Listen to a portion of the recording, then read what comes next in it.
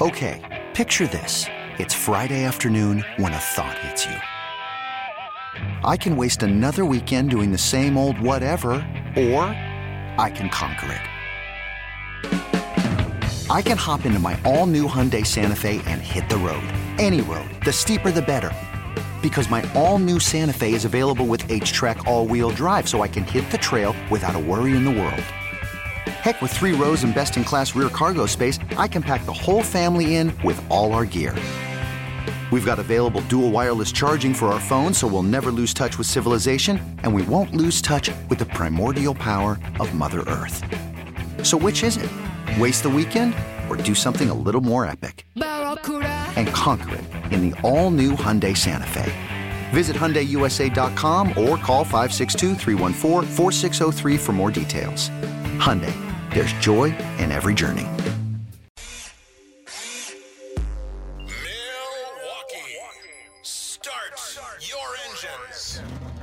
It's time to talk about all things racing.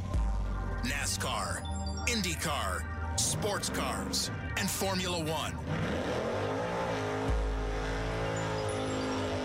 This is the Final Inspection Show, presented by the legendary Great Lakes Dragaway in Union Grove. Now, here's your host, Steve Zocchi.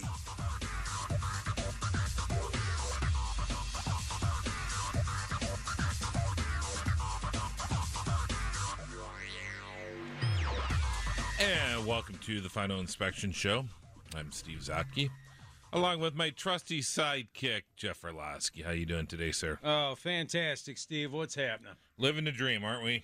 Always, always. Last show of the year. Yeah, I would say that it went by quick, but sometimes it did, sometimes it didn't. We've actually extended the season a bit here this year. Usually in the past, we were usually done the weekend before Thanksgiving, and last couple of years we've extended it to Thanksgiving weekend to cover the finale at Homestead. And this year we decided to extend it a couple more weeks because we can still have some stuff to talk about. Primarily today, we're going to be talking about a movie that's out. And I think it's a pretty good movie. It's Ford versus Ferrari. We've both seen it. Yep. And we're going to talk about it later in the show. And we're going to talk about some racing movies in general, too, in the past. And including the shows or films like Winning and Le Mans and other stuff. So, and maybe we can get Mr. McGivern to join. No, he doesn't want to talk racing today. Well, he's definitely our NASCAR expert. Did I steal your headphones? You can talk. No, I can talk NASCAR. Sure. Yeah, Tom Cruise, my favorite driver. There you go. Yeah. Well, that's one of the things we're going to be talking about is racing movies. So There it is. Yeah. Did Triple. I take your headphones? You did. If you could just put those back in Jack's office. Nope. That's Oh, the yeah. key. That's it. That's Yeah. all, boys. Because I don't want Jack mad at me. We love Jack. You're right. Jack can drive his car faster than I can, so he can catch me. Boys, have a great show. Thank you. Thank you. Mike McGivern. Big time. Big time. High Mike school McGivern. insider. He is. Oh, it's a good State show. championship winning assistant coach in basketball. So that should be fun. I'm looking forward. I'm going to talk with Tom Beeler. We had him on the show a couple weeks ago, and I've known Tom for about 20 plus years, and talked to him about the Ford versus Ferrari movie. And I'm going to get some pros and cons on it. So I guess the number one thing that people have to remember when they see movies like this, though, it is a film. It's not a documentary. Yeah, not 100% historically accurate, but it's Hollywood. Hollywood likes to take some liberties. Now, there's exceptions where you kind of can push it a little too far, and it becomes a negative. Case in point, Pearl Harbor movie that was out about 10, 15 years ago. Case in point, American Sniper. Okay. You know, from the very first scene in that movie, it's fiction. Okay. The very first scene. I sat there, I read the book, I go to the movie, 5 minutes in, I'm like, what the hell am I watching? Yeah. You know, you want to do a movie about this guy's life, and the first 5 minutes is all crap. Well, I guess I do have a problem with when you see a movie and you kind of know a little bit of the backstory, and the story is so good that you don't really need to, embellish, Right. because it's just a fascinating story to begin with. Now, granted, if it's a story where, well, you want to kind of make it a little Hollywood, we totally understand it. But there's some stories that are so exceptional, like, wow, I can't believe that really happened, and it's like, you're like, why they did not have to do that? Why did they have to wreck it? Yeah, it happens a lot, but it's Hollywood, so what do you expect? But we'll be talking more about that in a few minutes. We'll also be talking with Timothy Frost. He's our kind of racing business insider. And, of course, he'll be in Indianapolis next week for his race conference. And we'll be talking more about that with him also. But also about there's a new kind of structure in NASCAR. No more title sponsor. Yeah. And now before you go, this is... Well, it's kind of, they're basing it for where NASCAR is right now. They're kind of basing it on what Formula One does. So how they set up their sponsorships and that. So it'll be kind of interesting to see what Tim thinks about this new setup with NASCAR and what they're calling premier partnerships. To me, it sounds like a very good idea. Has anybody called the Busch Series anything but the Busch Series in the last 20 years? Right.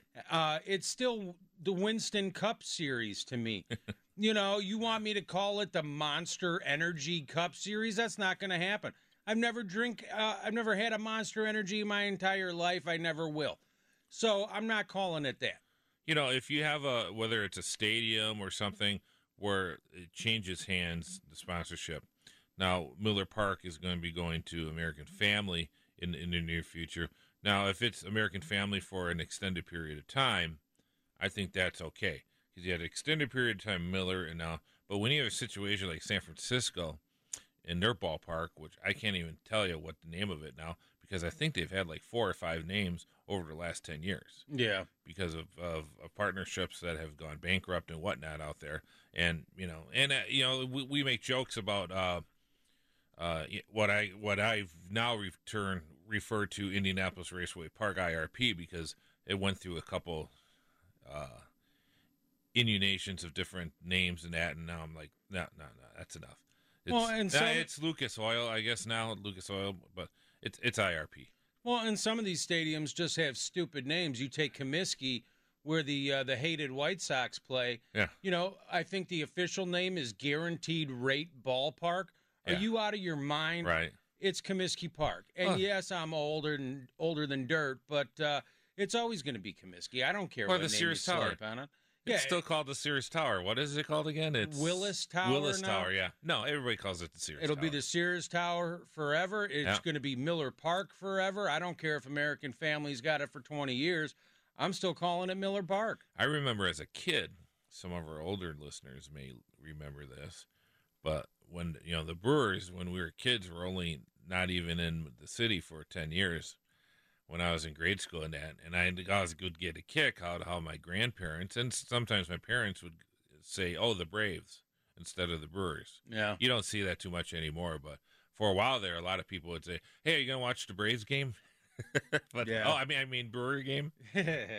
So, I tell you what, let's take a quick break, and when we come back, we're gonna talk.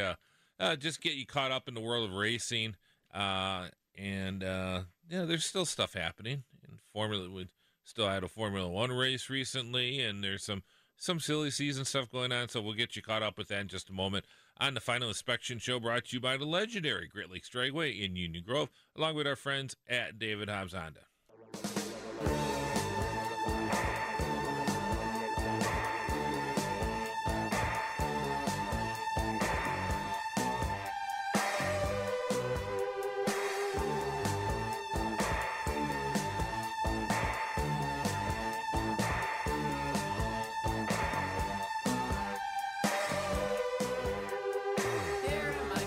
Welcome back to the Final Inspection Show. Steve Zatke along with Jeff Orlowski.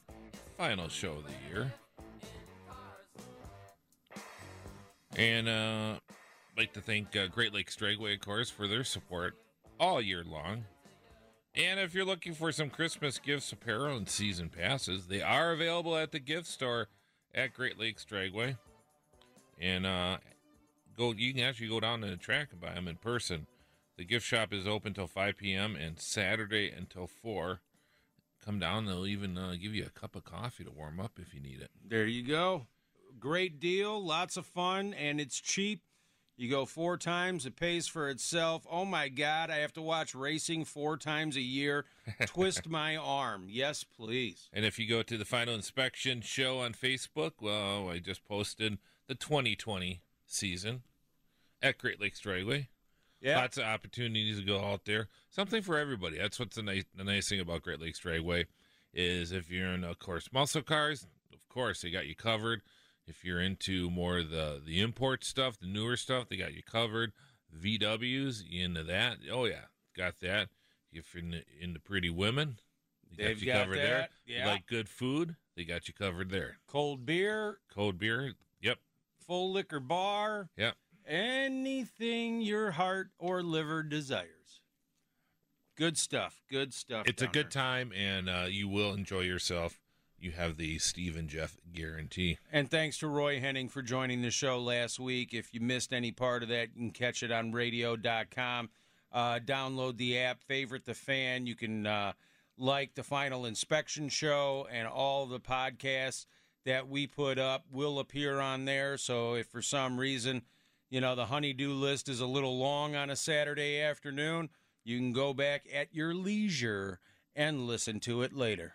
In fact, all the shows you can listen to. Yep. The Final Inspection Show, stuff that we did down in Indianapolis in May, the good stuff that we did at Road America, that's on there. So a lot of interesting interviews and whatnot. And then if you think that we're a bunch of idiots with our predictions, you can actually go week by week and see how bad we did. Yeah, I don't know who did better, but it would probably be you than me. Football, though, almost nailed that thing last week. Yeah, you did. I missed it by 3 points. I said Packers 31-13, and they won, 34-13, I think it was. Yeah. So I almost had it. And unfortunately, I picked the 49ers a week before. Well. It was that Phoenix Air is making me think clearly for once. Yeah, you weren't surrounded by the Kool-Aid? No. I hear you. This week will be interesting, though. It's not if they can take care of the Redskins' running game, it should be no problem. Otherwise, it could be an interesting game if they can't stop the run. This week should be a laugher. It should be. But I got that in the back of my head. What's the Packers' weekness on defense? Running. The running What's game. the best thing the Redskins do? Run the ball. Yeah, there you go. But, the Redskins are what, 3-9? Yeah. Yeah, they're 3-9 for a reason. They suck. Yeah. So, but then again, the Giants suck too, and we didn't blow them out until the fourth quarter. Right. So, but if I was going to the window, I would bet heavily on the Packers. Okay. Duly noted. What was your prediction? I believe this week I said 34-13, 31-13, something like that. Yeah, I think I did 35-16. Okay. So, yeah, we're right in the same ballpark. So, Lewis Hamilton won the final race of the year last week at Abu Dhabi. And won from the pole, and I didn't even watch it. I gotta be honest with my listeners. Didn't even watch it. Yeah, I Out didn't in Phoenix, I had it taped. I'm like, I know who won. Let's move on. Hopefully Ferrari can do something next year, make it a little more competitive. Ratings have been up, though, on ESPN big time. They've been getting some nice bounce back, and it's, everybody loved, Habbo and, Lee Diffie and Steve Matchett, and it was nice having the listeners, you knew it was an American broadcast. With this one, it's, you're getting Sky Sports from England. It's not as bad as people think. I'm not, they kind of irritate you at times, but, ESPN is enjoying it because they can do it with no commercials. Yeah, it's definitely not a David Hobbs broadcast, No. which we thoroughly We're spoiled. enjoyed, and yes, we were very spoiled for many years. But no, it's not as horrible. But at the end of the day, it's still F1, so it's not like you're watching exciting racing. Yeah, I got a kick out of this. I won't mention him, even though I know the writer, but it was an Indy 500. Indy 500 winner believes sky is the limit with IndyCar's new owner. Well, it's one in the same. Yeah. They're both the same person. Was he supposed to say, oh, I don't know. I don't know. Roger Penske buying IndyCar, I got trepidations. I mean, it's a fluff piece. Of course. Of But, course. I mean, there's going to be a lot of those. Well, and that's kind of taking over sports, especially with the BS with Jason Garrett could be the Giants' new. Come on, please. Yeah, that's stupid. Really? And, Is his headphones even plugged in when he's on the sideline? Or you can listen, but you can't talk. That's probably more like it. He can listen, but he can't speak. All he does is stand on the sidelines and clap. The clapper. But, I think Roger Penske, the fact that he bought IndyCar, it kind of opens up a can of worms. Because if there's a call that goes in the favor of a Penske driver, everybody's going to be screaming conspiracy. I could foresee some problems. And Well, he's going off the pit stand. He said that he won't be calling races anymore, especially in IndyCar. But it's interesting that Tony Holman had a race team. Well, his daughter did, Mary Holman. The Howell racing team was an acronym. And they raced in the 50s into the early 60s, but they would not enter at Indianapolis. They raced at Milwaukee, Trenton, the dirt tracks net, but they would not race at Indianapolis because they didn't want to take a spot from the owners. So they were like, they would never enter a car there. So they would free that up. Now, granted, there's precedence with Penske. Of course, obviously, he runs there, and you want Penske to be at the track. right. And, so it's a kind of a different deal. I'm not saying that he shouldn't run Indianapolis, but I just, it's interesting that, when in the past, I thought that was always kind of neat that, Holman did not enter Indianapolis because he didn't want to take a spot from it. He was interested in making sure that to keep the series strong, that he wouldn't take a spot. Well, it's a fantastic courtesy that no one would do nowadays. The money that's on the line, the prestige that's on the line, it does not pay to be courteous or, anything like that anymore. And, that was one heck of a gesture. And like I said, it's unfortunate, but it'll never be repeated. Chase Elliott, is he the most popular driver? According to fan voting, he is. What do you think? I guess Kyle Busch came in second. That's interesting. That is interesting. I don't know if the bump that he got from winning the championship this year propelled him, but I was shocked that of the top five, Kevin Harvick's not on there. He's been the most consistent driver in the series year in, year out for 3-4 years now. And he's a guy who speaks his mind. I mean, he is. I would put him. Mine is, I've always said Kyle Larson, and it will be Christopher Bell, just because of my roots dating back to USAC and dirt tracks and whatnot. But I would probably put, Harvick probably would be third, only over Boyer because of his success. I like Boyer because he speaks his mind. Right. He's not a BSer. He's not a Right. And so I mean, those are probably the four guys I kind of like, and Matt DiBurrito, of course. Those would probably be my top five guys that I really like. Yeah, I like those guys. Yeah, mine would be Harvick, Boyer, Keselowski. Same reason. Mm-hmm. A, he's Polish. B, he speaks his mind. He doesn't care what anybody thinks. He'll say what's on his mind. Kyle Busch, he's thoroughly entertaining, love him or hate him. Right. I don't root for him, but I don't really root against him. He's got more talent than anybody in the world. Well, there's a respect there, I think. There is a respect for his talent. Oh, absolutely. Absolutely. And, probably Larson, my only problem with him is that, he's about the size of a midget. His voice is too high. But I do want to say, because Kyle Larson came out this past week, and he was asked about being one of the big name free agents next season in the offseason. And obviously this is his last year under contract at Chip Ganassi. And there's a lot of rumors about him going to the 48 when Old Man Johnson is done. But Kyle Larson said, and I'm paraphrasing, but it's almost close to a quote, "The amount of dirt track races that I can run will greatly affect my decision on what team to join next year, because anybody who loves me knows that's where my love is." Okay?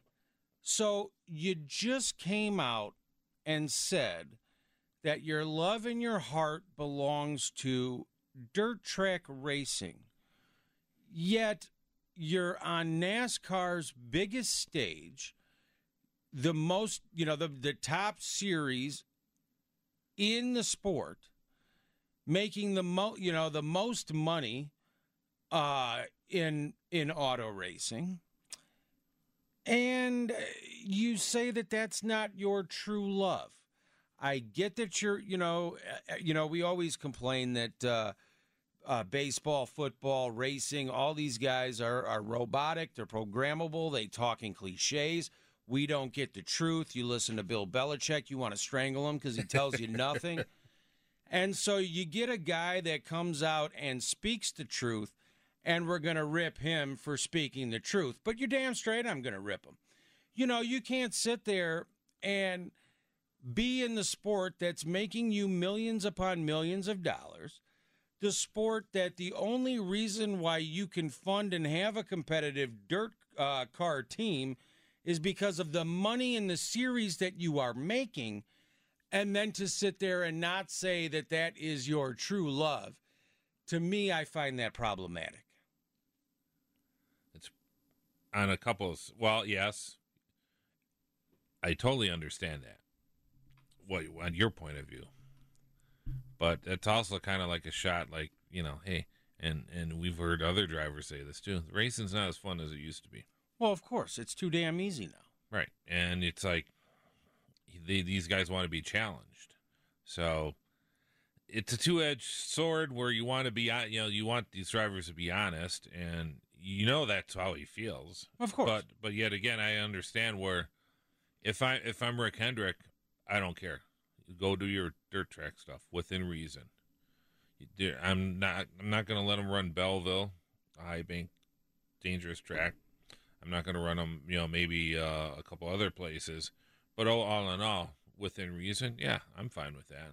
See, if I was, say I'm Stuart Haas, and, going into next season, Clint Boyer's on the hot seat, Eric Amarola's on the hot seat.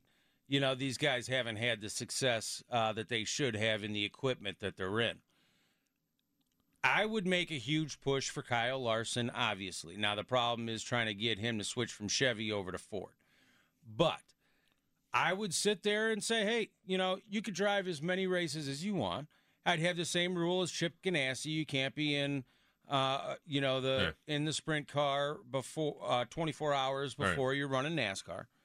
However, if you do get hurt, the weeks that you miss, we will not pay you for, and you owe us $1 million on top of it. Oh, I don't know about that. Yeah, that's a deal breaker there. If you don't get paid, that's fine. And I think that's a little great.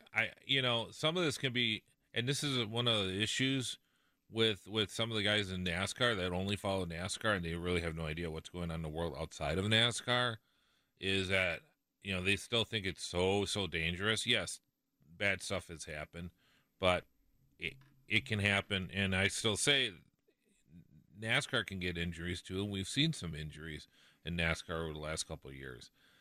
And I think it's going to get worse because of the guys driving these things thinking they're invincible, and they're going to put themselves in bad situations.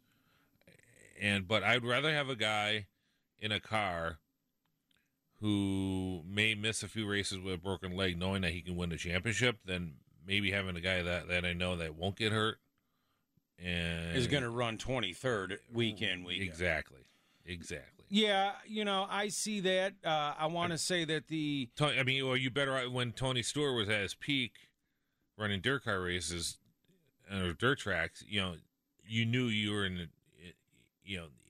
the mix for a championship, and when he did break his leg, that year is gone.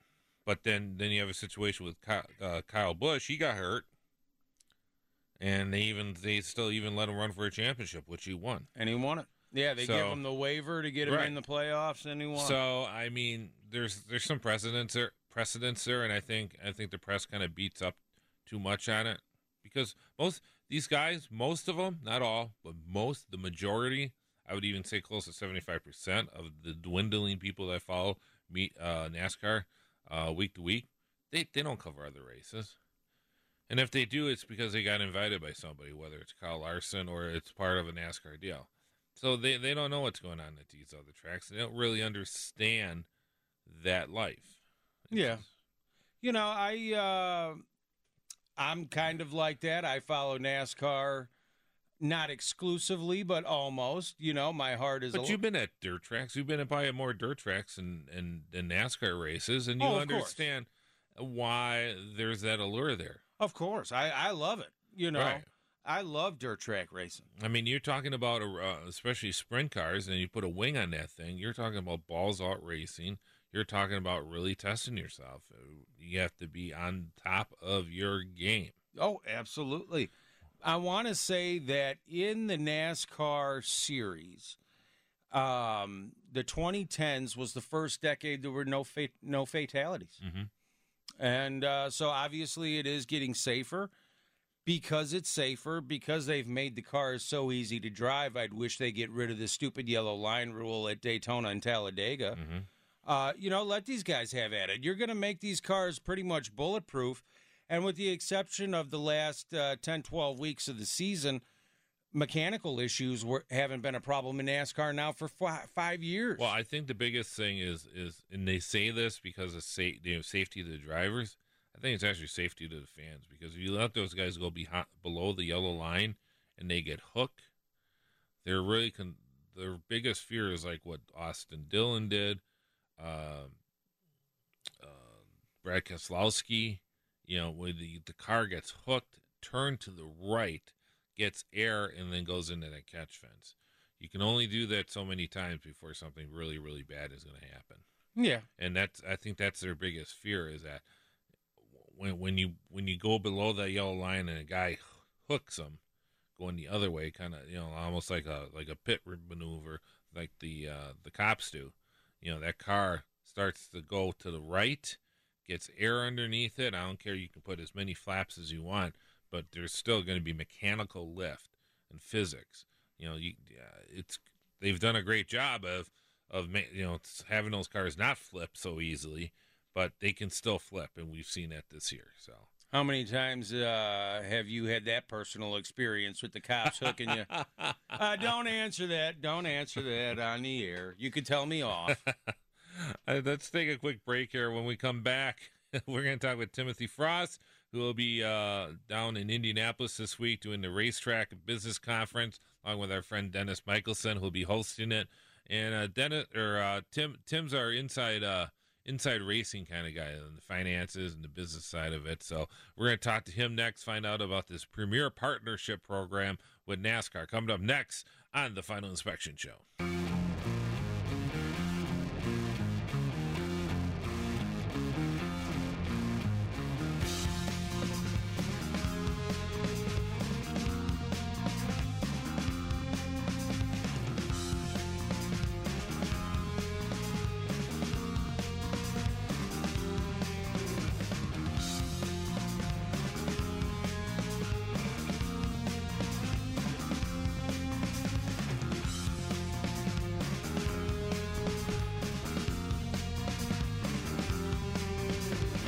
Welcome back to the Final Inspection Show, brought to you by the legendary Great Lakes Dragway and David Hobbs Honda. Joining us on the Great Midwest Bank Hotline, it is Timothy Frost, our business insider when it comes to the world of motorsports. Welcome to the show, Tim.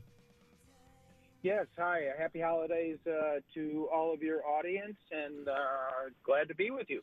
Well, thank you. I appreciate you having us. And, of course, this is a big week for you guys, for you and Dennis Michelson. It's the Racetrack Business Conference 2019, which kind of kicks off the weekend in Indianapolis for PRI, the Performance Racing Industry Show, isn't it?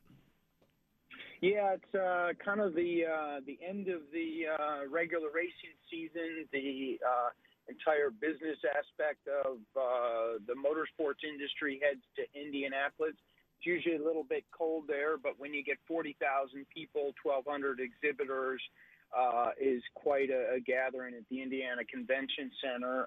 This will be the 36th year of the PRI show. We will be hosting on the PRI show. Actually runs from Thursday to Saturday.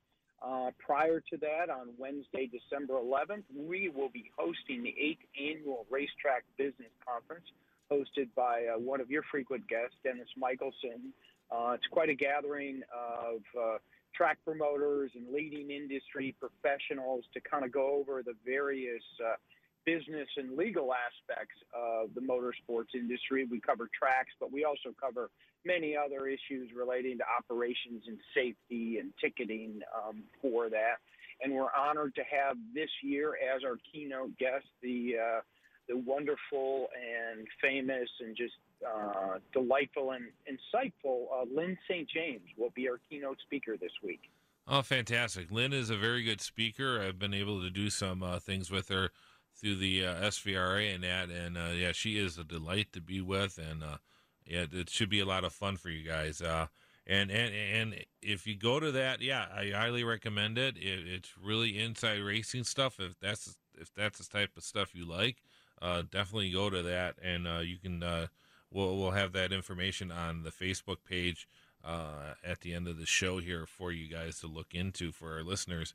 Tim, the reason why I'm bringing you on is there's a kind of a new business sponsorship setup, if you want to call it, where NASCAR introduces what they're calling their premier partners of NASCAR, the NASCAR Cup Series, which includes Busch Beer, Coca-Cola, Geico, and Xfinity. And from my understanding, it's kind of based on kind of like what F1 does, where they don't have a title sponsor, but they have a set of premier or headline sponsors, isn't it? Yeah, what NASCAR is doing, they're actually going to a tiered sponsorship model, something that has been used either quite successfully by the Olympic Games and also by the NCAA, where they have chosen to go without, kind of entitlement rights at their top series, but bring all of their partners together. And in this case, we're calling it the premier or the top tier for that. They've gone with four major companies for this. I think this was a result of a couple of things. One, another way to look at the sponsorship model involved in the business of NASCAR. And two, we've also had we've had a number of series sponsors over the last 10, 12 years where we had such a long run with Winston, and then we were followed up by Sprint and then Nextel prior to Sprint. And then we've had Monster, and each of those have actually been lesser years for that. So It was kind of the ending of the Monster Energy sponsorship for a couple of years, and then they said, here's what we're going to do. We're going to relook at our business model. We're going to go to the top tiers. And by doing that, that actually kind of matches along with all the business efforts that are happening at NASCAR. I mean, obviously, we've talked about before the recent merger of NASCAR and ISC is one property going private for that. We also had the people at Speedway Motorsports going private. So what they've been able to do is offer these top-tier people a whole bundle of different rights that they may not have had access to, whereas beforehand, Monster just had certain events. But what NASCAR has been able to do is to bring in some race entitlements to it, probably give them some additional digital rights and stuff. And the word was they were estimating at probably about $20 million might be the total value of each of these partnerships on the top level. That would be probably $15 million in in cash and in remuneration, plus about another $5 million in media buy for that, in which the sponsors would probably go and place ads either on some of the digital platforms or obviously with their broadcast partners for NASCAR.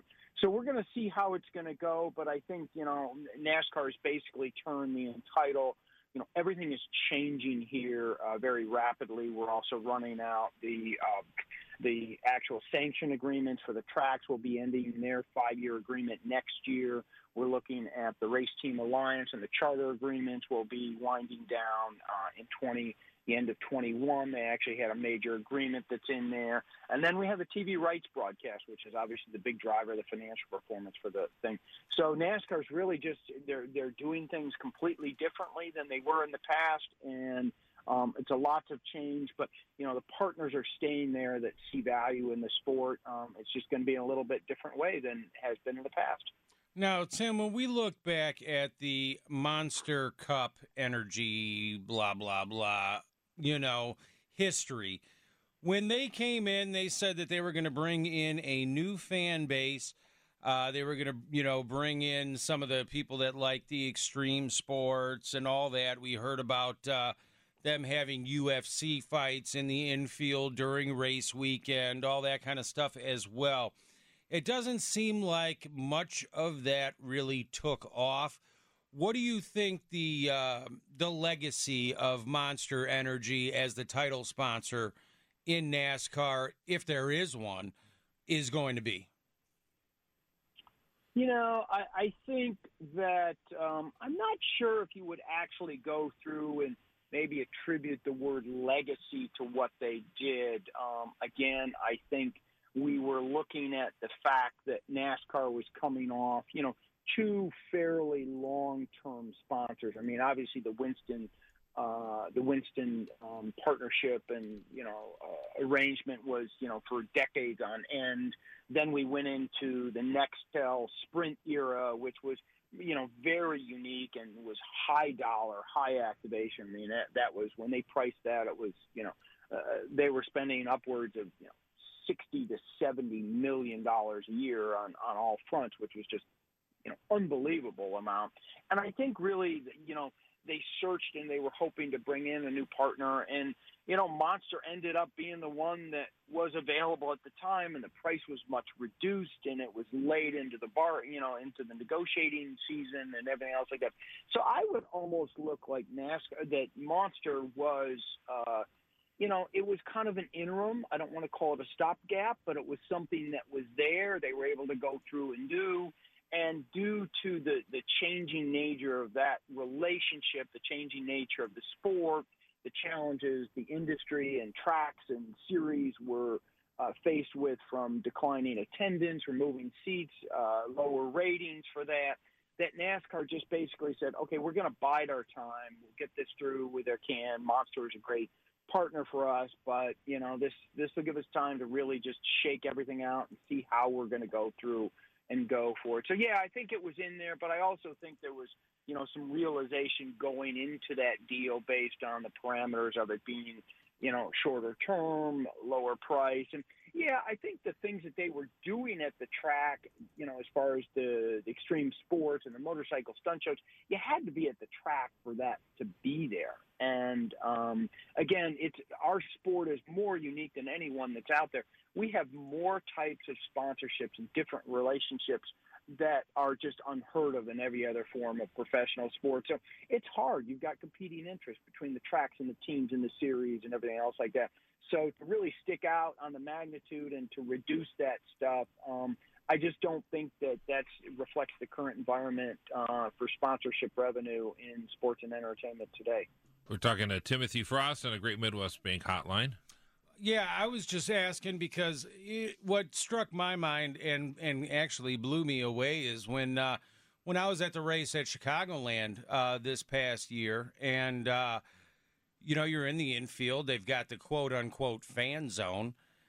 There was absolutely nothing going on in there at all. They had, some new country guy do a little concert, and besides that was it. It was barren, and that just blew my mind. Seemed like there was a lot of missed opportunity with different companies or anything that they could have had some stuff going on in that infield to, get people in the doors, get people excited, and there was basically nothing. It was outrageous. Well, I think one of the things you have to take into consideration is when we go to the racetrack, racetracks are very, very large pieces of property. I mean, you're talking anywhere between 500 and 1,000 acres for that. And so when you're in your one area or wherever you may be, you don't really have an idea of what's happening there. So, for example, if you go to Chicagoland Speedway, which we're all familiar with here in the Midwest, you go outside the backstretch, you go to the camping area, and that camping area is, it's basically called the Geico campground that's in there. And there's Geico signage all over. They've got stages for concerts that are going on after the races. Then you go out to actually behind the grandstands, and behind the grandstands, really you do have much more fan activation, a manufacturer's midway that would be equivalent to what you might see there. But in there you've got Toyota, you've got Sprint, you've got all of these other ones, you've got Camping World, much more activation than as USA and even concerts going on, versus what you were looking or experienced in the midway. An example, the other thing too is, existing relationships that existed. And one of the things that was unique about Monster coming in is, Monster they came in late to the game.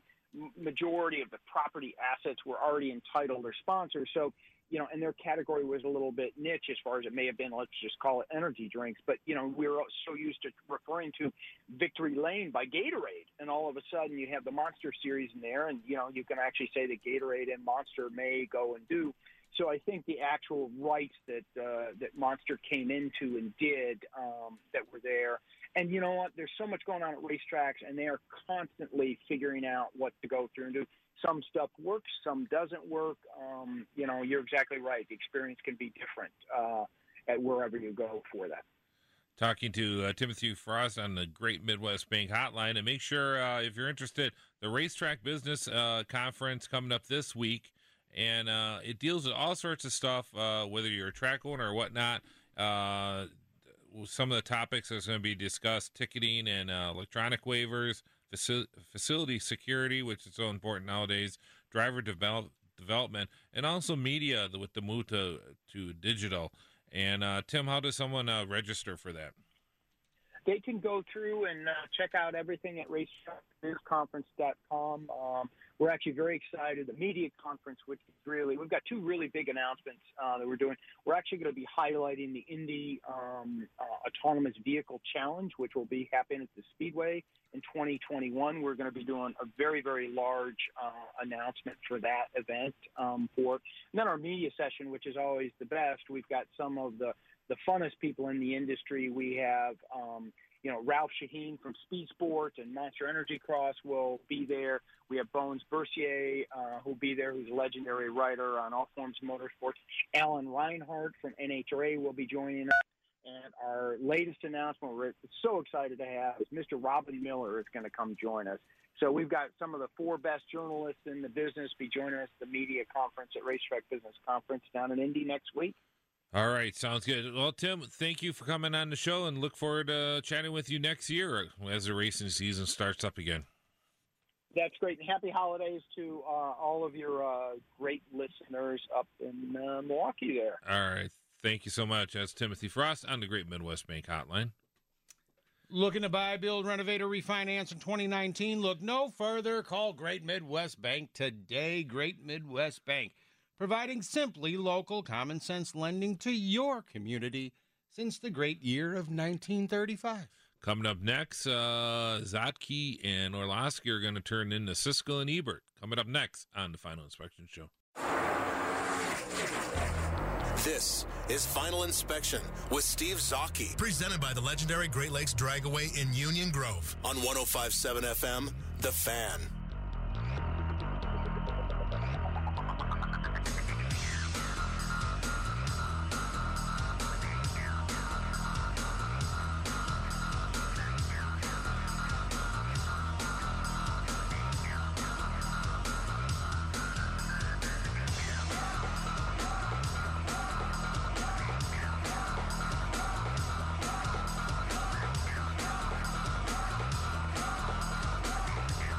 right, welcome back to the Final Inspection Show, brought to you by legendary Great Lakes Dragway and David Hobbs Honda.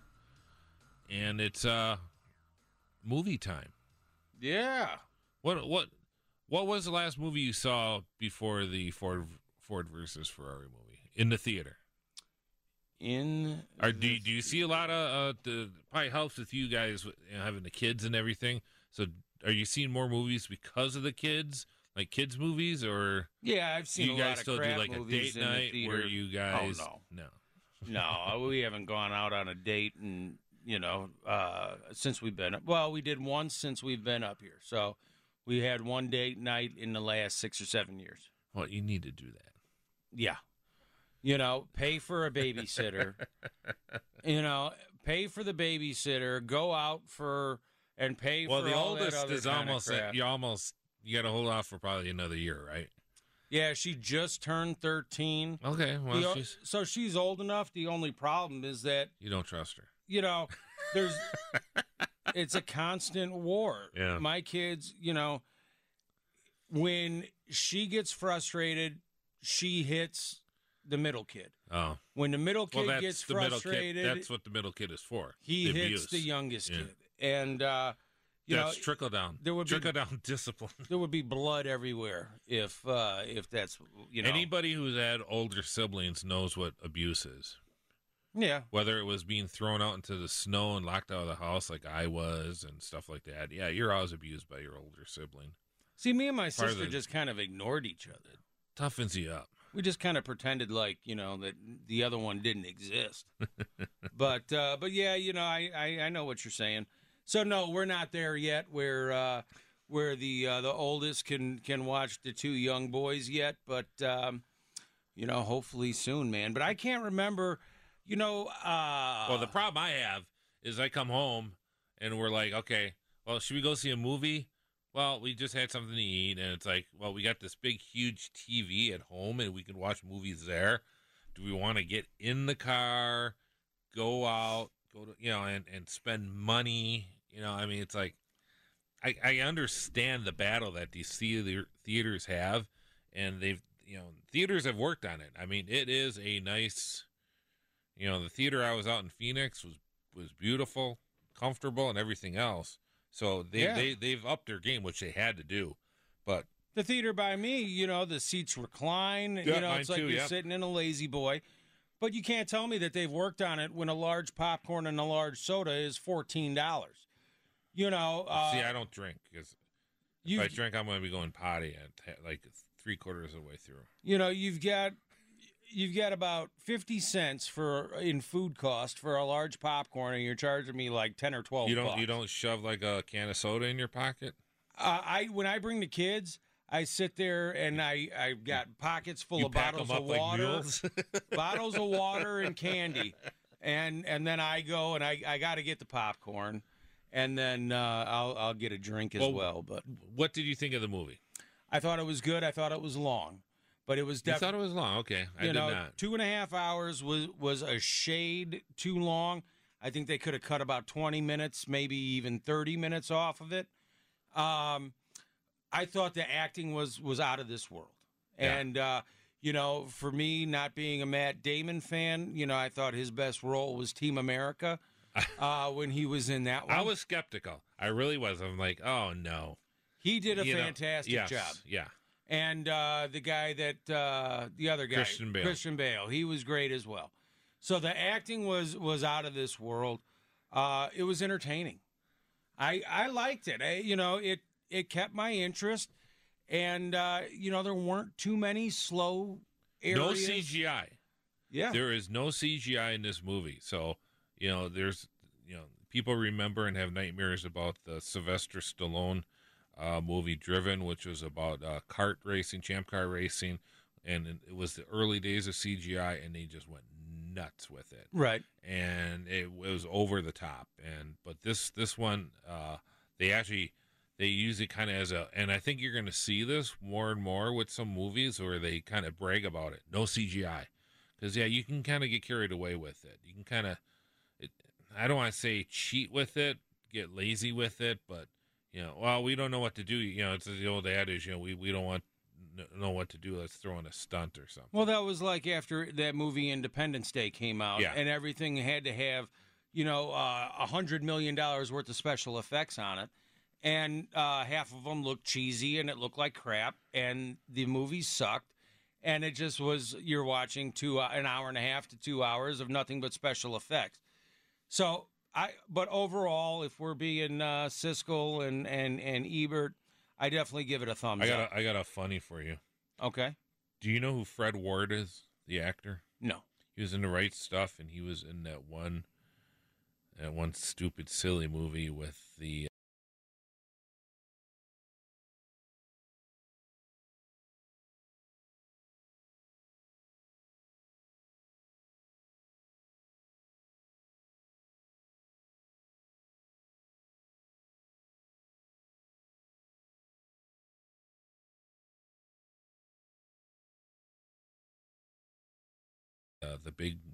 huge things in the desert. Tremors. I think it was Tremors, right? Like those big worm things. And he's done some other. What else does Fred Ward do? Okay, yeah, I just looked up his picture. Yeah, He's one of those guys you'd recognize. Oh, And absolutely, yeah. I didn't. Let's see here. What else? True Detective. He's been in. I know he was in Grey's Anatomy. Never knew that. Anyways, and so I'm watching this movie, and I'm going the Lee Iacocca character. I'm thinking that, Fred Ward looks really good, and he's like, I didn't. I'm like, wait, no, I don't think that is. No, it's John Bernthal who plays Lee Iacocca in it, but he looks just like Fred Ward about 25 years ago. So no, Fred Ward is aged a lot more than that. But I thought, hey, look, Fred Ward's in this movie. Josh Lucas plays the bad guy in this movie as Leo Beebe, and Leo Beebe was a Ford exec, and he gets kind of. If there's one negative in this, I guess that would be this. And they kind of, you got to make somebody the bad guy. Right. And they make him, even though he is a dead ringer for him, they matched him up. I mean, it looks just like Leo Beebe. But a friend of ours, he's been on the show a couple years ago, Art Garner, a very good author. And he's written several books. And probably one of the best racing books done. It's on the 1964 Indianapolis 500. Which, over the years, a lot of misinformation came out, and people like me and a few other people have been trying to debunk all this stuff. And what's nice about what Art did is he kind of put everything in one. So if you read this book, you can kind of get the straight story. Because Mickey Thompson was a famous designer and land speed record guy, had entered cars, and one of his cars was involved in a fatal accident. And over the years, all these rumors have grown and grown over the years. He debunked a lot of things. Now the problem with when you're doing a nonfiction movie film, you take liberties, and I kind of agree with him on this somewhat, but I just wanted to kind of read it into the record, as they say. This is what Art Garner wrote about it, because he did a lot of interviews with Leo in this book. So real quickly here. He liked the movie, but however, there's something that's bad about the movie is the character assassination of Ford executive Leo Beebe. I suppose every good movie needs a protagonist and an antagonist. In the Ford versus Ferrari movie, the protagonists are obvious. The Leo Beebe, or at least I should say, the character called Leo Beebe. I researched Beebe while writing the book Black Noon, which I referenced this before, about the 1964 Indy 500. By all accounts, he was extremely bright, quiet, and unassuming. He could be forceful and demanding, but nothing like the scheming, conniving yes man portrayed in the movie. Beebe should be remembered as a hero. He put him through the University of Michigan in the late 30s by working the line at Ford's Rouge plant. He was a captain of the basketball team as a sophomore. He also played baseball, blah, blah, blah, and also joined the Navy. In the Navy, when the Navy saw he worked at the Rouge, they sent him back to the plant, and he became part of the running the arsenals. And working on that. He worked on his master's degree in communications, and he is a wizard of logistics. Twice in the years, he was called to government services for his logistical talents, and he also led a humanitarian effort for the Hungarian refugees after that country's failed revolt against communism, and also with Cuba. And it just goes on and kind of goes on, and I want to get to the point here. Okay, I've been asked to cut the movie maker some slack. It's a movie after all. Okay, there is no last turn pass by miles to win the 66 24 hours at Daytona. We'll get to that in the next segment coming up with Tom Buehler. But he sums it up here. I'm not a single reviewer. I'm aware of his challenge, the depiction of Beebe.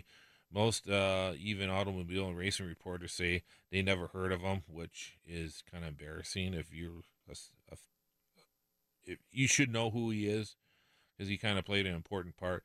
A number refer to him as a PR guy. I hope one or two of you do a little research on the subject, because of the hatchet job on Beebe is unacceptable.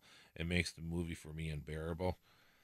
So I that's somebody who knew. I did not know Leo Beebe. I know of him. In fact, I don't even claim to know as much about him as Art does. But yeah, for somebody like that, I can see where you can be pissed off about that. There's a guy. But from what he said, he was real close to the whole situation. Right, and that's So you've got 100 people that had the access that he had back in the day. And that, unfortunately, has happened to movies. I mean, whether it's All the President's Men, whatever you think about that situation, any type of movie where there's in a sort of historical movie about it, people like that, you're going to run into that. So right. And unfortunately, there's been people over the years that have been brought in a bad light in film. Of course, but like I said, he was too close to the situation. He knows all the ins and outs, where me, the average Joe, racing fans, movie fans, don't. And we don't know the ins and outs. Obviously, I know a little bit. I did want to bring that up because I didn't want people to think, okay, it is a movie, but I didn't want to think, boy, that Leo Beebe guy was a real ass, Yeah, I don't think anybody's showing up on his front lawn with a pitchfork and burning torches and stuff. So, come on. It's a little overreaction.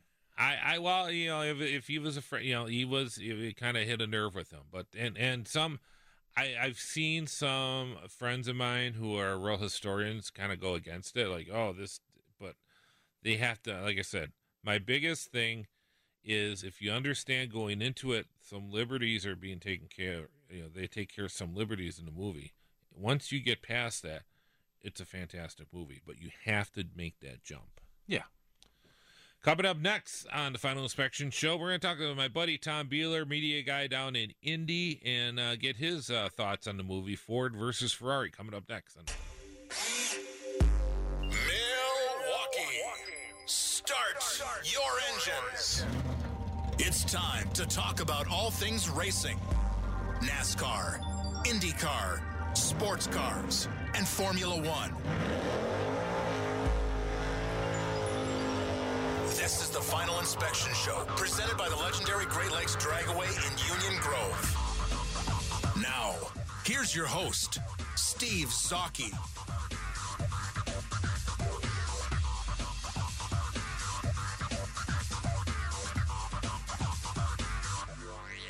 And welcome to the Final Inspection Show, brought to you by the legendary Great Lakes Dragway in Union Grove, along with David Hobbs Honda. And we'll get right into this. Joining us on the Great Midwest Bank Hotline, it is Tom Buehler from Indianapolis. Welcome to the show, sir. Great to be back, and welcome from the sunny motorsports capital of America. Of course. Tom's a writer I've known for many, many years, writer for Racing Information Services, and does other things within the racing community. And I wanted to kind of bring you on the show because of your diverse background. And regarding the Ford versus Ferrari movie, which Jeff and I started to talk about the last segment, which we both give it the old Siskel and Ebert thumbs up, and I'm just wanted to kind of get your thoughts on the movie. Yeah, I was listening in, and I would completely agree. I had gone to see the movie shortly after it came out, and there had been some.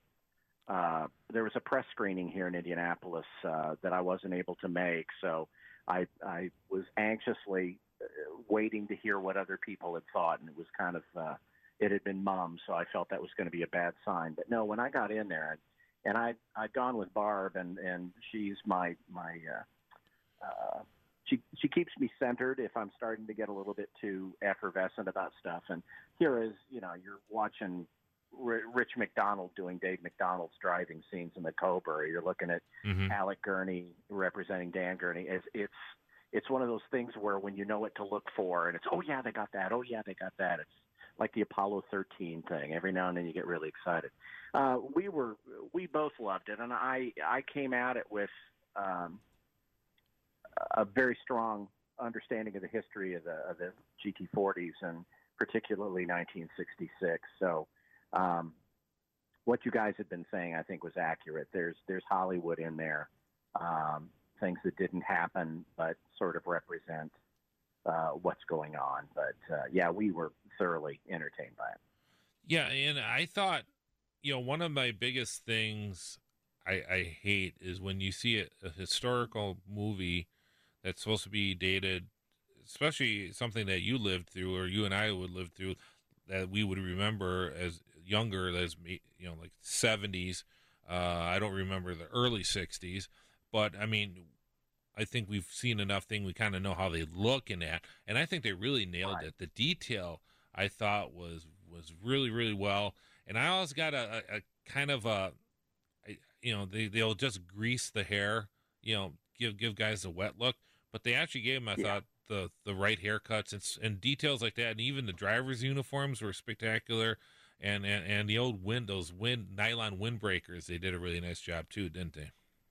Yeah, it's really tough because a lot of times when Hollywood approaches a historical movie like this that tends to have a pretty a fervent fan base, that they don't get the details right. They don't cross the T's or dot the I's.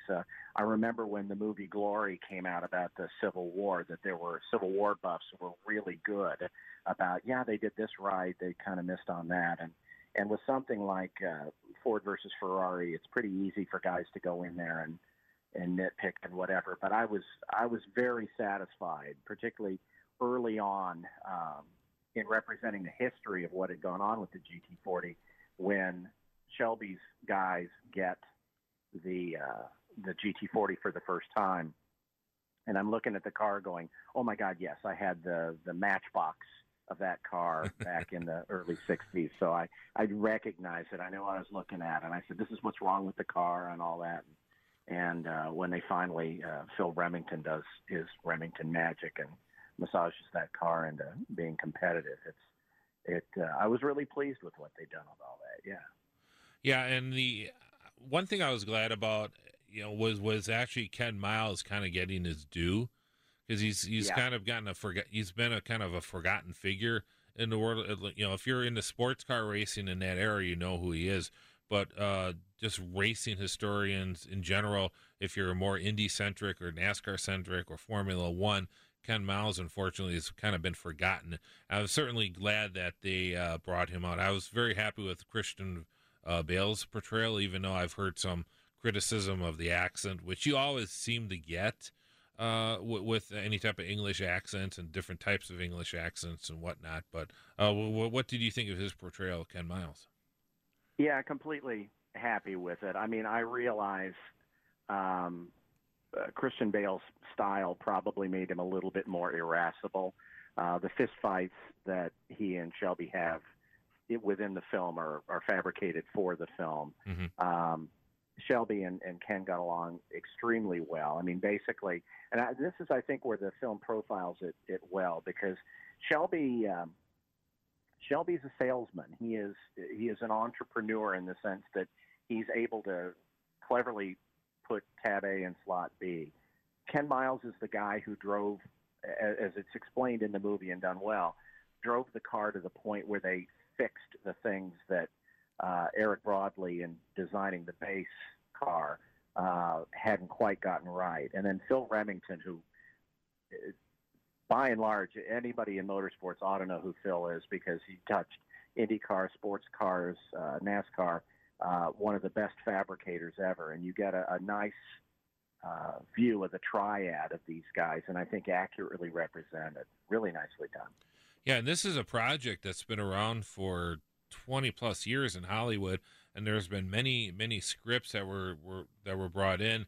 And one of the issues they had Matt Damon was doing a segment with Jay Leno, and Leno says he's been aware of the story that this script has been around for years and years, and they tried different scripts, and usually it was so ungainly because of so many characters that with this latest one that they made the movie down, they kind of narrowed it down. And it's funny how there's some criticisms of, well, they left this guy out. Well, that was one of the reasons. That's how they were able to get the movie done, is because he kind of simplified it. You can't have, you start, I mean, the days of like The Longest Day with these huge ensembles are gone, aren't they, Tom? Yeah. Yeah, I mean, this, like you say, I mean, this project started in '64 and functionally ended in 1969 when John Wyer was running the cars.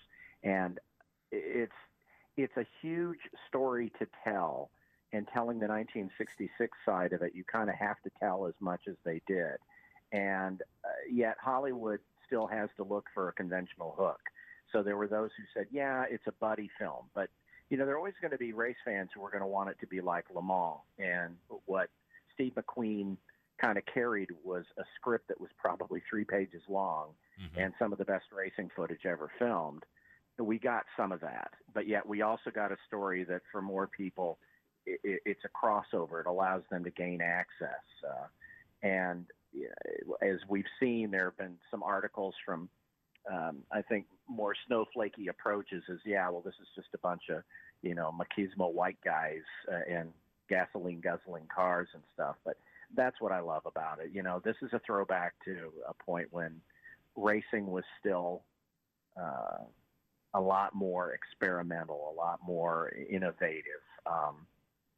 There was a greater opportunity for it. And you can imagine for guys like Shelby and Miles, where they had the ability to experiment and they had the Ford Motor Company money behind them to do it.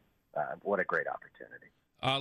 Tom, let's take a quick break here. We'll come back. We'll talk a little more some racing, especially when it comes to Ferrari versus Ford. Coming up next on the Final Inspection Show.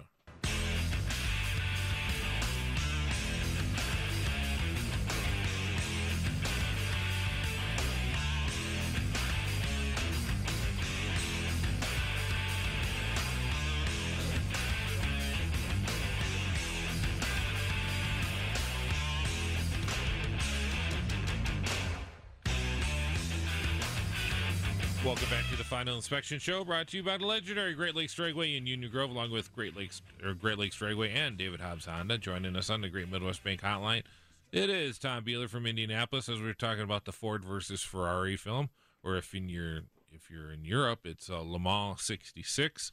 Tom, yeah. Let's see. What was the one negative thing you thought about the film that kind of like, I didn't like that? Actually, bumping into me coming on the show, I think you nailed it. They kind of had to make a villain, and Leo Beebe winds up becoming the unnecessary bad guy. It's interesting because I'd gone back to do a little homework, conversation with a mutual friend of ours, Tim Considine, has just come out with a book on Americans at Le Mans, and I went and reread his chapter on '66. And Carroll Shelby really liked Leo Beebe, and somebody had to make the decision about how the '66 race was going to finish, and Ken Miles had a great year because he had won both Sebring and Daytona, what's now the Rolex, earlier that year. And so some had speculated, there's always a conspiracy. Some had speculated, they wanted to make sure it wasn't that Ken Miles wins those 3 races. It was that Ford wins those 3 races that ostensibly set up McLaren and Eamon winning the Le Mans event. But there's enough reason to believe, they wanted a corporate finish and so on, and that Beebe basically went with the easiest thing, is let's not have these two guys fight it out to try to see who was going to win. We've got to save the cars and get that great 3-car finish. So that was a little bit overly dramatic, but in general, I felt that it was pretty well played. I mean, there was a give and take that Shelby and Miles had that I think was very gutsy, and I think they handled it well. A little bit too Hollywood, but those are really the only minor complaints. I'm really happy with the finish. What was your? What do you think about Ray McKinnon? He played Phil Remington in the movie. You know, like I said earlier, I think Phil Remington is one of these guys who there's a movie in Phil Remington completely, because he's one of those guys who had been with Carroll for a long time. And ultimately, after Carroll got out of the business of building cars, wound up working for Dan Gurney. And there are many who say that the secret to the success of the Ford program is really Phil Remington's. I think he's well represented in the film. There are guys who know better than I, but I was looking for that stabilizing influence. I like those guys who are sort of the Nikola Tesla's, the real inventors of a given energy. And Remington was one of those guys who could go in, know something is an issue. He'd do a ride along in the second seat, say, I know you've got this issue, that issue, and would immediately work up a fix. I think the film really handled him well. All right, fair enough. Yeah, it's like I said, going back to what we said in the segment before, I really, really like the detail, that went into the movie. And I was also kind of got out of a little bit of a crush on Molly Miles. What did you think of her portrayal in the movie?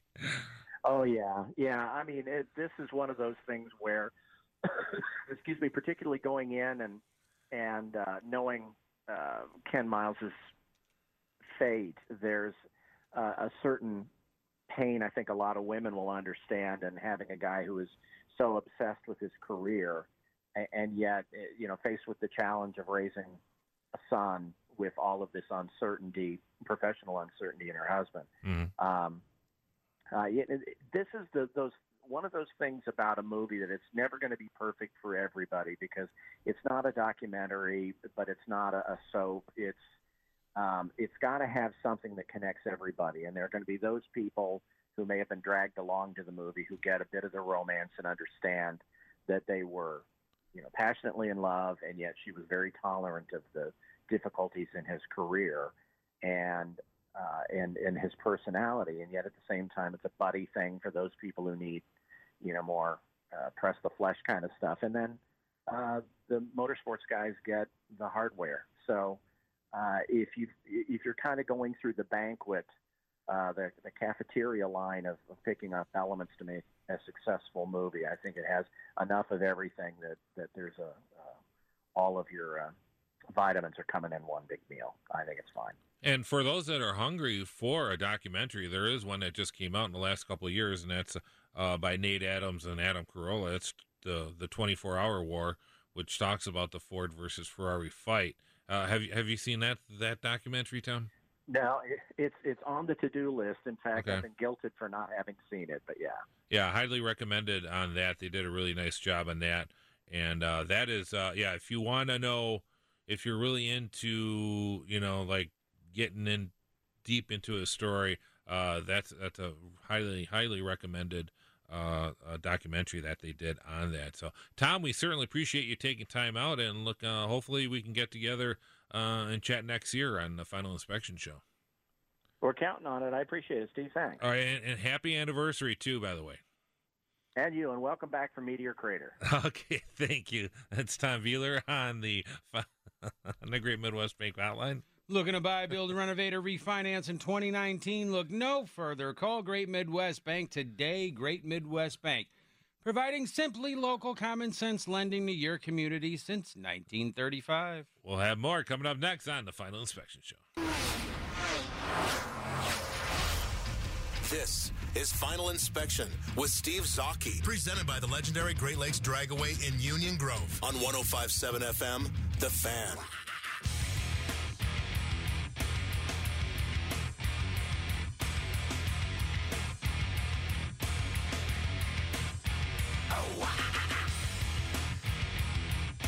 welcome back to the Final Inspection Show here on Sports Radio 105.7 FM. The Fan, brought to you, of course, by the legendary Great Lakes Dragway in Union Grove and of our good friends over at David Hobbs Honda. Joining us now on the Great Midwest Bank Hotline, it's Mr. Radio Joe Zenzola live from Indianapolis. He's down there for the Big Ten Championship game tonight with your Wisconsin Badgers taking on the number one team in the nation, the Ohio State Buckeyes. Joe, how you doing today? Jeffrey, I'm doing well. Thanks for having me. Hey, thanks for coming on. I appreciate it. Now, what's going to be the difference today that we didn't see in the first matchup when the Badgers got the doors blown off? Well, I think the biggest thing is after watching the Minnesota game last week, we saw a way more aggressive Wisconsin offense. We saw a more creative offense. And when the Badgers went up against Ohio State the last time, it was very conservative. It was very status quo. There was really nothing that Paul Chryst wanted to, dial up and try to do something a little bit different or something a little bit more unconventional. It was, try to give the ball to Jonathan Taylor and see if Ohio State can beat you in the box. And Ohio State kept Jonathan Taylor in check. Ohio State was able to get to Jack Cohen immediately, and you just weren't able to do anything on offense. But I think after watching this game against Minnesota, you saw so many different things where Jack Cohen was able to go deep.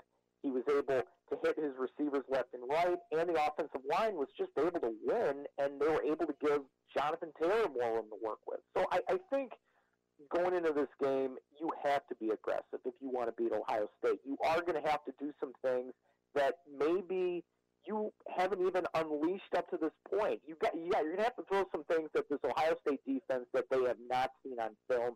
And I think if you're too conservative, that's not going to go anywhere for you. So I would expect the Badgers on offense to be able to do some more aggressive things. And Jack Cohen, if he can get the protection that he needs just to give him an extra second or two to throw the football, he might be able to take some more deep shots down the field to Quintez Cephas, who those two guys have a very good chemistry, and it's a shame they haven't been able to go to that more this year. One of the things you can't coach is speed, and obviously this Ohio State team has just an incredible amount of speed on both sides of the ball. Do you give the fact that the Badgers have faced Ohio State once already this season, got to see that speed live, do you think that gives them an advantage here in game number 2? Well, I think if you're the Badger defense, you're probably going to have to play a lot of zone against these guys. And you just don't have a choice. And believe me, I'm not someone that likes to be a proponent of zone defense. Zone defense can lead to so many problems, but you know that in pretty much every matchup when it comes to, receivers against, defensive backs of the Badgers, that these guys, they're going to run all over you, and it's going to be hard to do those man-on-man matchups. I mean, it just is. So you're going to have to just play your spots, and you're just going to have to read how these guys are running routes, and you're going to have to stick to them like glue. You're going to have to not miss tackles. I mean, what have we seen against previous Badger-Ohio State matchups over the years? Ohio State always has more speed than Wisconsin, and what happens? If you can't wrap up on a receiver with a football, you're screwed.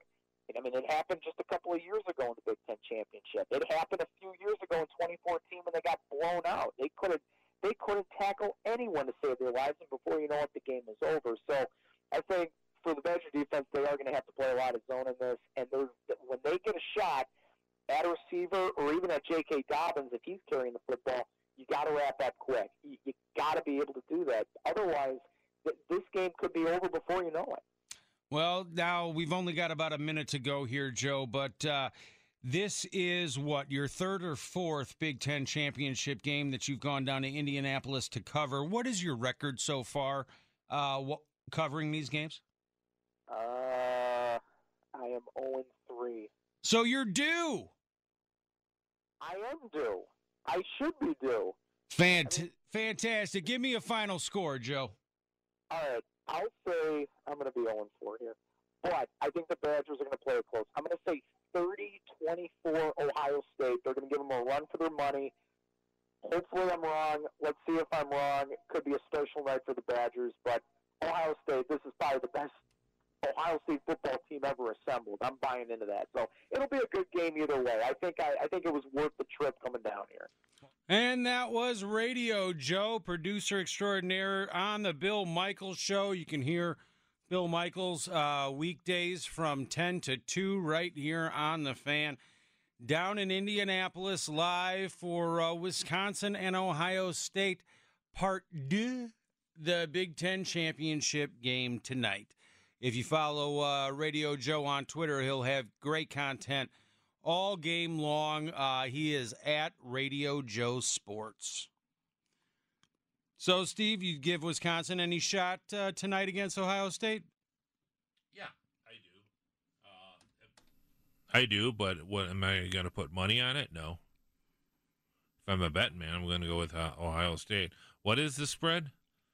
It's a bunch. Let me look. 21, I think. Yeah, something like that. And, it's history says no. History says it's out of their league. And plus, it's an indoor game. That's an asset for Ohio State, which has so much speed. They're the fastest. Not only are they the most talented team in the Big Ten, but they're also the fastest. I think it was maybe 16 or 21 for some. 16 and a half right now. Huh. I would take Ohio State and give the points. I think it's going to be blowout city again. You think so? Yeah, Do they score 50? They definitely could. Ohio State is so good this year. They've just, I would not be surprised if they have 5 guys drafted in the first round. Ohio State and LSU in the championship? Maybe Clemson, but yeah, Ohio State, LSU are definitely 1-2. I'd like to see that. Head and shoulders above the rest. But Clemson, they, for being the defending champion, they have they've been quiet, though. Been under the radar. Yeah, they really have. So, and they got one of the best quarterbacks in the nation. So, Clemson, the a lot of people are sleeping on them. The number 1 pick in 2021. We'll see. Yeah.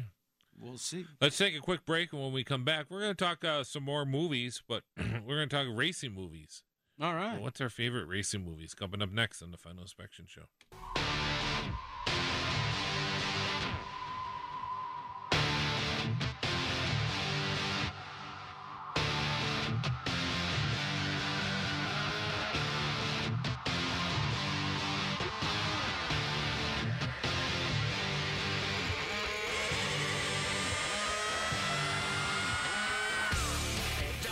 Welcome back to the Final Inspection Show. Steve Zotke along with Jeff Orlowski. Final show of the year. Are we having fun yet, Jeff? Absolutely, Steve. I was just thinking during the break, am I going to miss you during the off season? Well, we do have that podcast. Yeah, we do. We do. The Green and Gold NNL podcast. Yeah, you can check that out on radio.com as well. It's always under Packer coverage or the producers. Podcast. You can also find us on Facebook. Yeah, Facebook, Twitter. We're all over the place. So I know that, the good thing about NASCAR is that the off season is so short. Well, I feel sad for these people. They'll post something. I don't know if they're just saying this to, I don't get attention themselves or what, but it's like, oh, I can't wait till the next NASCAR. Their next race starts. There are only 68 days until the Daytona 500. I'm like, don't you have any other interests in life? I mean, there's other things going on. I mean, maybe I'm blessed because I have other interests. I mean, I love auto racing. I love motorsports. I love football, but I also love other things in life. Go travel, do something, see the world. Hello. Yeah, but some people can't afford it. Some people's jobs, they can't get away. Still, but then volunteer at a hospital. Go meet some people. I mean, just, Yeah, I agree. I'm not, I haven't started the countdown to Daytona by any means, but, I kind of miss it. But, the Packers being as good as they are this year, that is definitely helping to ease the pain. I'm not a huge NBA guy, but the Bucks are phenomenal so far this season. Yeah, last night that was impressive. My two favorite teams, Bucks and Clippers, and they just manhandled the Clippers.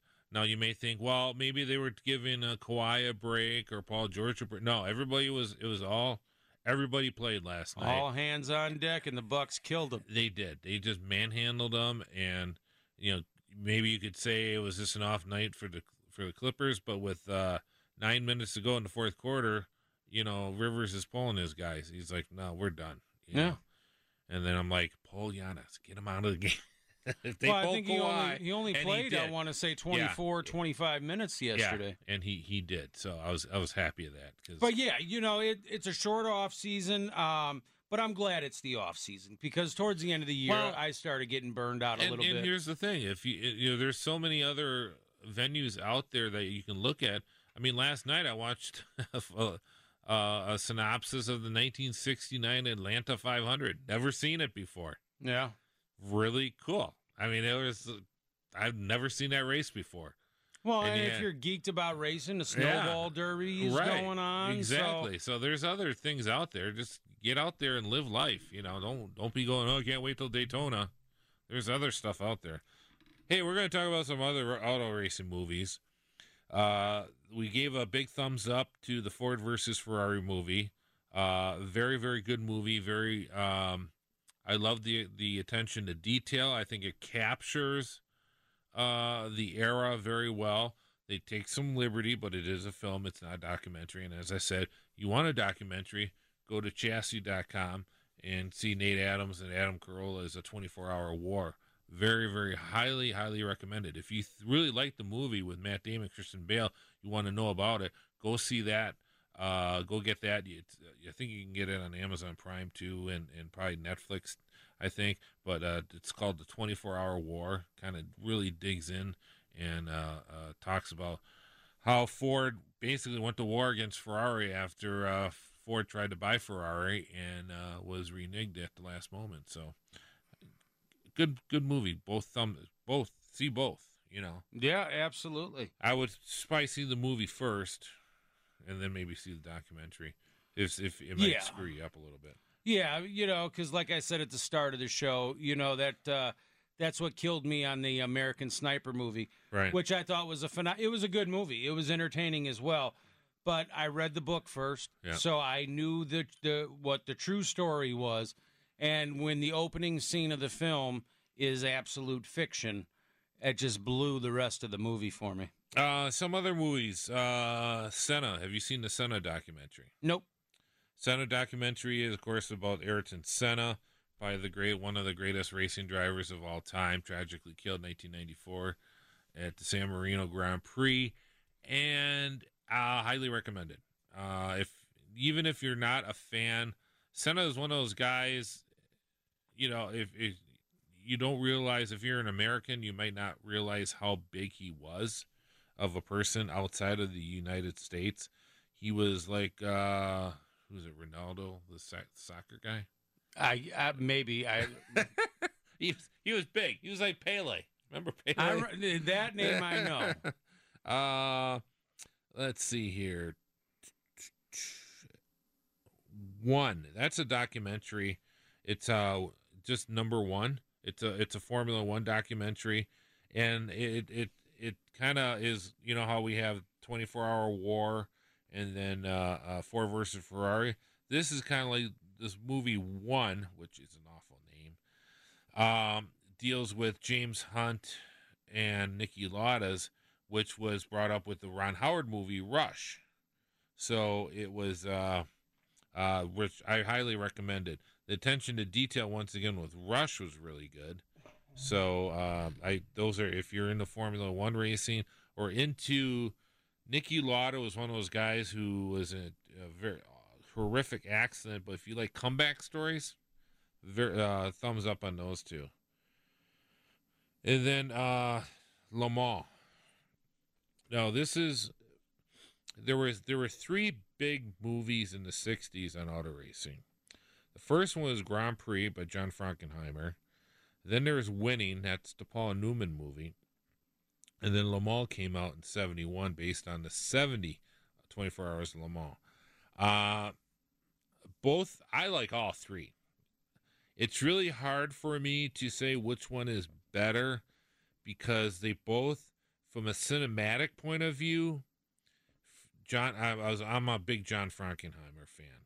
So what he was able to do with putting cameras in the cars and the in-car footage for 1966 was really ahead of its time. Fantastic stuff.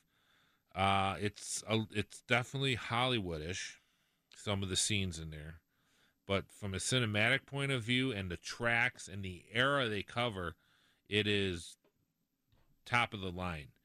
Winning is the movie with Joanne Woodward and Robert Wagner and Paul Newman. It's the movie that really got Paul Newman into auto racing, and that was made during the summer of 1968, released in 69, and it's kind of based on the 60. It's a fictionalized version of the 1968 Indianapolis 500, but kind of deals with a race driver. There's really some really good components to it that kind of shows the life and what a driver had to deal with back then. I like it. John Boy's in it. Walton, what was his name? Is real life John Boy. How old do you think I am? John Boy. I don't know anybody named John Boy. But he's in there too. And I like that movie. And then Le Mans. Now, Le Mans is a movie by Steve McQueen. John Boy. John Boy from the Walton. All I say is, boy, I got to go hit the John. That's all I know. Le Mans. Now, to show you what kind of movie this is, there is no dialogue in this movie for the first 5 minutes. Nice. Yeah, nothing. I timed it one day and I was watching That's kind of like the opening to Private Ryan, Saving Private Ryan, where they're just phenomenal. Yeah, absolutely phenomenal. But go ahead. I'm sorry to interrupt. This ain't like that because he's he's just driving around in his Porsche 912 and just tooling around at a racetrack. So, it's short on character development a lot, but once again, the cinematography and the in-car footage is second to none for its time. So I highly recommend that, but it's artsy. Okay. Supposedly, I forgot if it was, I think it was Brian Redmond was one of the drivers. Worked the summer. I think $200 a day or whatever ridiculous amount of money. Okay. They were getting, and he goes, he's driving down one of the straightaways, and he goes over the hill. And there's a guy laying on the track with a camera, zips by him, misses him by about 3 feet. It was Steve McQueen. Really? He goes, "Who's that?" He goes into the pits. "Who's that crazy son of a, so and so out there?" "Oh, that was I. He got back on his motorcycle and came back and met him in the pits. Oh, that was me. Oh, what? Wow. I wanted to get the shot." And it were like, if the powers to be in Hollywood would have, they would have had a fit. They would have shut the film down, they were saying. But he was, he was, Steve McQueen. Steve McQueen's great. Absolutely one of the cool guys, huh? I loved Papillon. I love Papillon. Now I'm impressed. Now you kind of came up on my list a little bit with that one. Just, him and Dustin Hoffman. Yeah. Just what a phenomenal movie that was. The little butterfly tattoo. Yeah. Yeah. And they remade that movie. Why, I don't know. All right. And then Days of Thunder. That's the movie you saw. That's awful. Just absolutely awful. One cliche after another. That movie, I liked it when I was a kid. If you took it... It does not age well. It doesn't. But if you took... the best part of the movie is the Robert Duvall character, who is based on Harry Hyde, right? Who they call Harry Hog in the movie, I guess. But that's the character that was Robert Duvall was the best thing about that movie. Of course. Yeah, the rest of that movie was just absolute hot garbage. I was kind of disappointed with it because it could have been such a good movie where they pushed it a little too far. They didn't have to make it as crash bang as it was. Right. And then the whole love story with Tom Cruise and that doctor and all that kind of crap was, was awful. But, yeah, that movie did not age well. They've been showing that a lot on the premium channels on cable lately. And so I gave it another spin about 6 months ago, and that didn't last long. No. But, you've got to tell me, Steve, when the next time, obviously you're back in studio now, and, we were going to call this the Steve Zocchi Memorial Studio because you were gone so damn long. So the next time you leave for a month out of town, you got to let me know, and then just leave a pile of movies, next to your, one of your 7 TVs in your living room. And I could just come on by, throw one in, watch it, get away from the family for a couple hours, and enjoy some racing movies. I should do that. I should drop off some movies for you. Hey, that there's a lot of movies I still have to see. You do have a DVD player, right? Yes, I do. Okay. Yes, I do. My problem is I watch the same movies over and over and There's over. some movies I do that with a lot of the Marvel movies because you can kind of just, if you're flipping through the channels, and because you can, it's those movies that you can kind of seamlessly get into. I've never seen any of them. Like a Ferris Bueller movie or something. Yeah. So yeah. For me, it's Jaws. I've seen that 100 million times. 13 Days, one of my favorite movies about the Cuban Missile Crisis. Oh yeah, love that movie. I've seen that 1,000 million times. Yeah. Now Hunter Killer is the new one. I've watched that a bunch of times about a coup at Polyarny in Russia, and the Russian president gets taken hostage, and the U.S. sends a small SEAL team to go rescue him. And any movie that's got a submarine in it, I'm watching. So from Hunt for Red October, Das Boot, Run Silent, Run Deep. Silent, Run Deep. I'll watch all those a million times. Yeah, and I do too. I do like them too, but I could never serve on a sub. So thankfully, I'm too tall. Oh yeah, I couldn't either. Thanks. Nope. Being underwater, not see the sun for months at a time, you're out of your mind. Well, it's been a fun year. It has, Steve. Thank you. This was it was a good time. Thank you. Oh, likewise. How much time do we have? About 20 seconds. Well, and I like to thank our listeners too. I like to thank all the people that came up to us when we're doing our remotes.